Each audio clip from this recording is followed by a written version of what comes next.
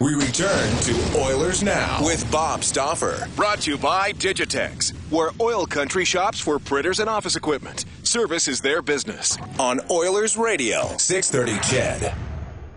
1:35 in Edmonton. Welcome back. Panda Hut Express with catering options for every event, meetings, parties, or even that forgotten family gathering. Visit pandahutexpress.net or call 473-3663. That's 780-473-3663. Place your order now. Steve Hamilton coming up today at 1:45. The Edmonton Oil Kings against the Saskatoon Blades. We're going to get to some calls, some texts, some tweets, some emails, all that coming up. Maddie C. says, Bob, great show as always. I know that San Jose would likely never trade Brent Burns, but he'd be a great fit in Edmonton or any other team for that matter, although extremely unlikely. Could you give an example of what Edmonton would have to give up to make that deal? Oh, that would be... how much turn is... I think Burns got 2 years left in his deal, maybe just a year left. Can you go to NHLnumbers.com and see how long Burns has got left? For some reason, I thought he's got either 1 or 2 years left in his deal. And that changes the complexion of what it might be. 1 year after this year. Yeah. UFA in 17-18. I just wait for him to be a UFA. I mean, the type of thing that makes sense is a trade for a right... I mean, Sammy Vatanen's the most obvious guy, in my mind. Possibly Tyson Barrie. Barrie's going to want big numbers, like in the sixes. I don't think Vatanen wants that much. But the Oilers are going to have to get creative. They're going to have to get creative to find a way. I mean, I don't want to trade one of the three centers. Right? I don't want to trade McDavid, Draisaitl, or Nugent Hopkins. Complimentary winger, maybe we were having a different conversation. The wild card is where they pick. So you're saying you'd trade 3, 4, 5, or 6, wherever they pick there? I wouldn't trade any of the top three picks. But if you're drafting 4 or beyond, I know a lot of guys like Matthew Tkachuk at 4. I wouldn't move either of the two Finnish wingers. By the way, we had Jarmo Kekalainen on the show, and I don't know if you were aware. I was listening. And I brought up that whole situation with the Sedins, and he just kind of looked at me. I had it all laid out, how Berkey, because I was thinking to myself, let's just say hypothetically Edmonton ended up with the 2nd pick and Columbus ended up with the 3rd pick. Would Jarmo want to get both the Finnish forwards since they played together and won the championships? Kind of like the Sedins after we had Aaron Portzline on the show as well. And Jarmo looked at me like I had 19 heads, and I didn't know how to take that, but. He goes, you put a lot of work into this, eh? I go, yeah. He goes, yeah, I've seen that before. And he started chuckling. So, here's what I would do, Brendan. If I were GM of the team, and I'm not, if the Oilers ended up with one of the top 3 picks, I would draft the player with said top 3 pick. I would contemplate trading down from 1 to 2 or 3 if I was the Oilers. Okay? I would consider moving down a little bit. There'd have to be a significant return back to drop down a couple spots. 4 and beyond, I would be prepared to trade that pick for some immediate help on defense. Like right now.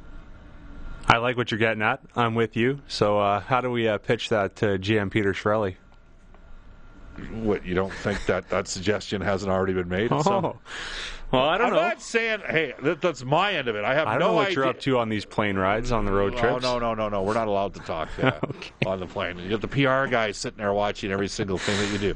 All I'm saying is, I look at the makeup and the composition of the Oilers, the way they're currently constructed, and I would have time if, hypothetically, if the Islanders came to the Oilers and said, all right, we want the 4th overall pick and you guys can have Hamonic. Well, I'm doing that deal.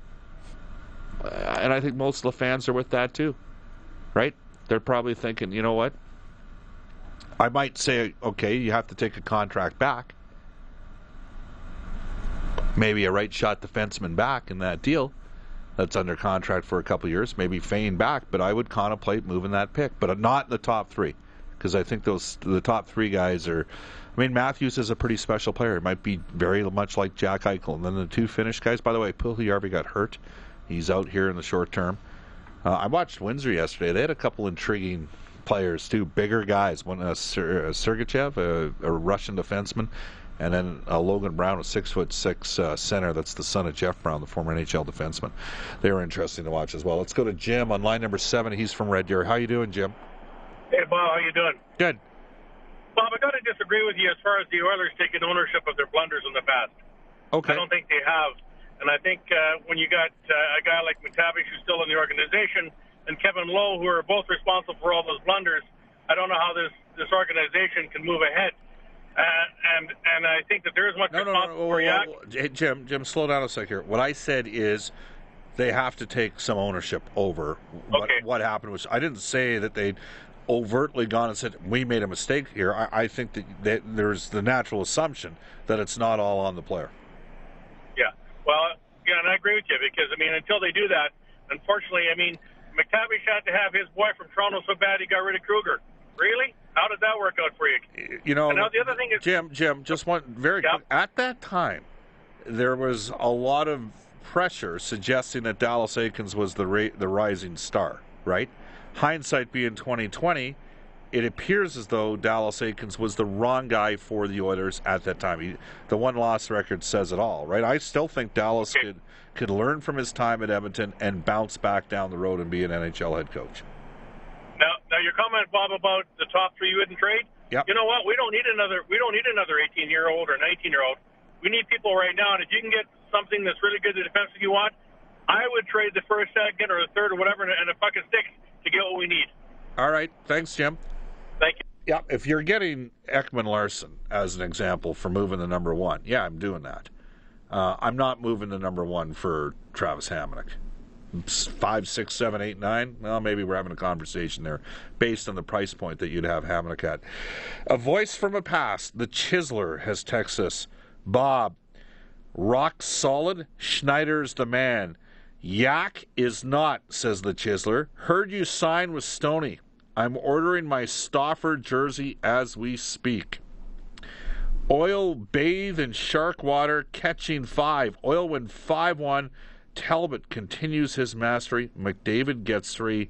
Lander with 2. That's from the Chiseler. Wow, he is the internal optimist. Of that, there is no debate. 1:42 in Edmonton. When we come back, actually, we're going to do it right now. Let's get to this day in Oilers history. It is brought to you by New West Travel, Edmonton's premier travel company for 36 years, offering great package tours on river cruising in Europe for 2016. Just for the record, they do not do river cruising on the Wabasca River in northern Alberta. March 7th, 1988. Wow, this was a tough night for the Winnipeg Jets. What happened? Well, it's fitting, Bob. When I try to find a theme to the Oilers' history, and the Oilers just played in Winnipeg yesterday, so sure. The Oilers beat the Jets 6-0. Wayne Gretzky, 5 assists. Craig Simpson has 2 goals and an assist. This day in Oilers history brought to you by New West Travel. We've got great travel deals for weddings, honeymoons, golf packages, and employee corporate reward trips. Call our friendly staff at New West Travel, 780-432-7446, or online at newwesttravel.com. You wanted to get something to go to it. Well, someone texted in saying, did I just hear a swear word? No, I thought I heard that too, but I think Jim was saying a puck and a sticks. Okay. So I think some people might have took that the wrong way, but just to clarify, he did not swear. All right. Golly darn. Oh, heck. 1:43 at Edmonton, back with Steve Hamilton, head coach of the Edmonton Oil Kings. In action tonight, Rexall Place. Visit oilkings.ca, ticketmaster.ca for tickets. The Edmonton Oil Kings and the Saskatoon Blades, and we'll come back with Steve when we return. This is Oilers Now with Bob Stauffer on Oilers Radio, 630 CHED. 1:46 in Edmonton. We're going to get to Steve Hamilton in 17 seconds' time. I got to read this text from the Don because he's been very quiet of late. The Don doesn't want any of the top 3 guys in the draft. Austin Matthews took the easy route to the draft, like Eichel, and the 2 Finns. Hell no, says the Don. Obviously, the Don wanted Matthews to go play for the Everett Silvertips. Steve Hamilton joins us right now. He's the head coach of the Edmonton Oil Kings. Steve, how you doing? I'm good, Bob. Good. Hey, speaking of top-end players, a year from now, Nolan Patrick is going to be a consensus top 5 player. He might get 100 points this year. Brandon's lighting everybody up these days, Steve. He has not taken the easy route. What's he like to match up against as a coach? I'm a big fan of Nolan Patrick as a fan of the game, and not as big a fan of him having to coach against him.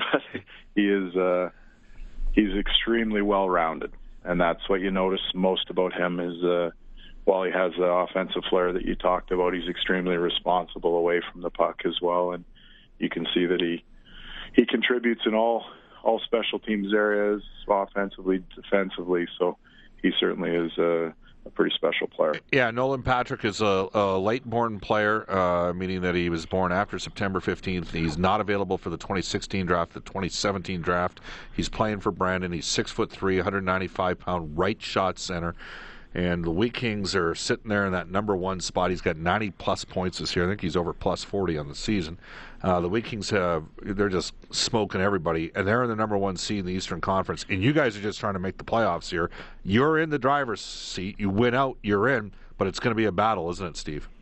Oh, no question. We're, it's tight, and Medicine Hat has, caught some traction in their game recently, and it's going to be a push here to the end. I think it was a playoff type feel the other night, and certainly would expect a very similar approach again tonight. It's interesting, Steve. The Edmonton Oil Kings, before they got really good, had challenges beating Medicine Hat. Then you guys, and you were the assistant coach on the staff, you guys went through that period where you went to 3 straight WHL championships. You won 2. You won the Memorial Cup, and I remember Sean Clouston coming on the show, and he was like, we don't got a chance in the series before the interview started, right? And he was right. They didn't have a chance. But this year they're 6-0 against you. Any idea why they've had that kind of success this season? Yeah, it's honestly one of those things that we felt really good about our game plan.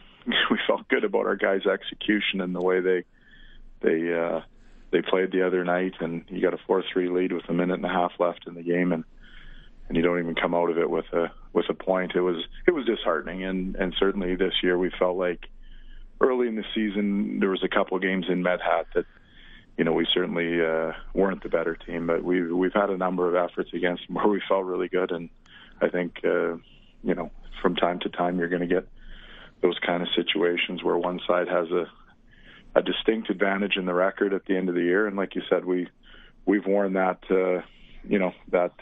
others been on the other side of that in the past as well. And it's pretty critical when you look at they're the team that's chasing us. So clearly if we even got a couple of wins in that situation, there would have been a little bit more breathing room, but there's no changing what's gone on. And I think it's important we just focus on going forward. Edmonton Oil Kings head coach Steve Hamilton. So you're up by how many points over Medicine Hat?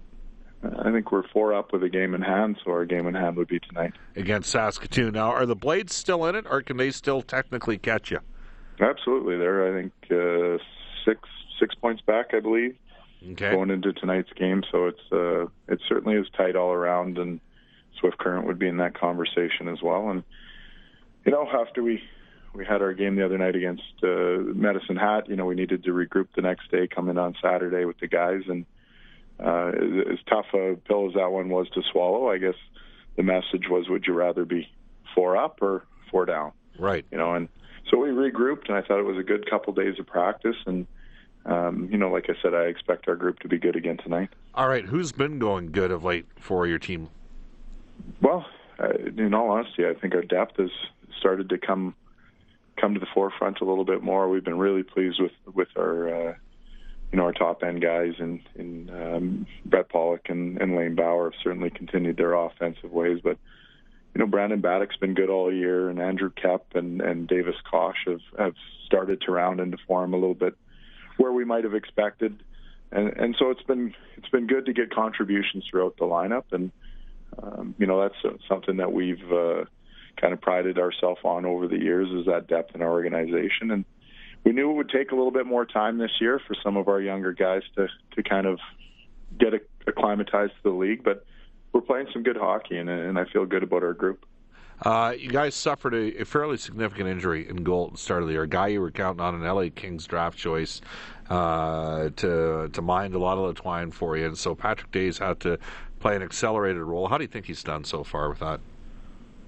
But you know what? I've been happy with both guys, and it's one of those situations where the plan you might have gone into the season with, and the way things have gone.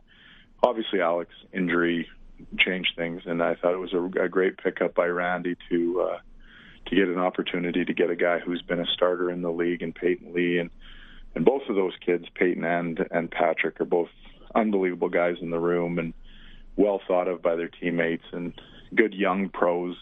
that's the kind of attitude they bring every day. And you know what? We've had our recent hiccups, but a lot of that has just been a reflection of where we've been as a team. And it's never an excuse, but in the Western Hockey League with the travel that you have, our February was a ton of travel. We had 3 separate road trips in that month, and you could see it was starting to wear the guys down a bit. And I think our goaltenders would probably factor into that same conversation. So both guys have been handled things well, and I certainly expect them to be as good as we know we can be going forward. All right, and one final question for Edmonton Oil Kings head coach Steve Hamilton. Steve, what type of squad does Saskatoon possess?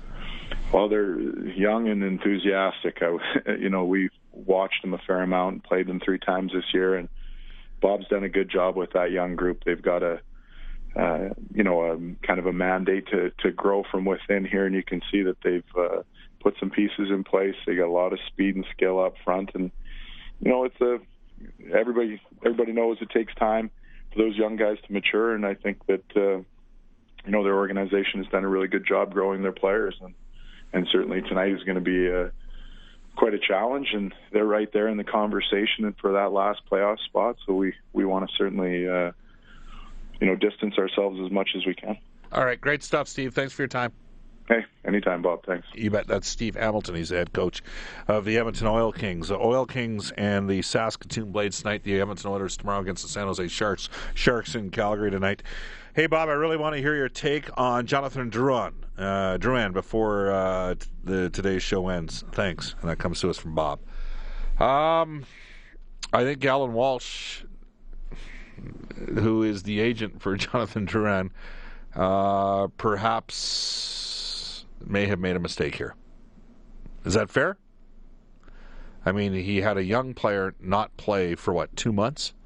And now he goes back to Tampa Bay's farm team to go play for them after trying to force a trade over there. To me, that looks like the advice that the player received from the agent and the direction that they took did not work. So that's my take. Play as long as you can play, and play when you can play. That's the other thing. Holding out, doesn't work.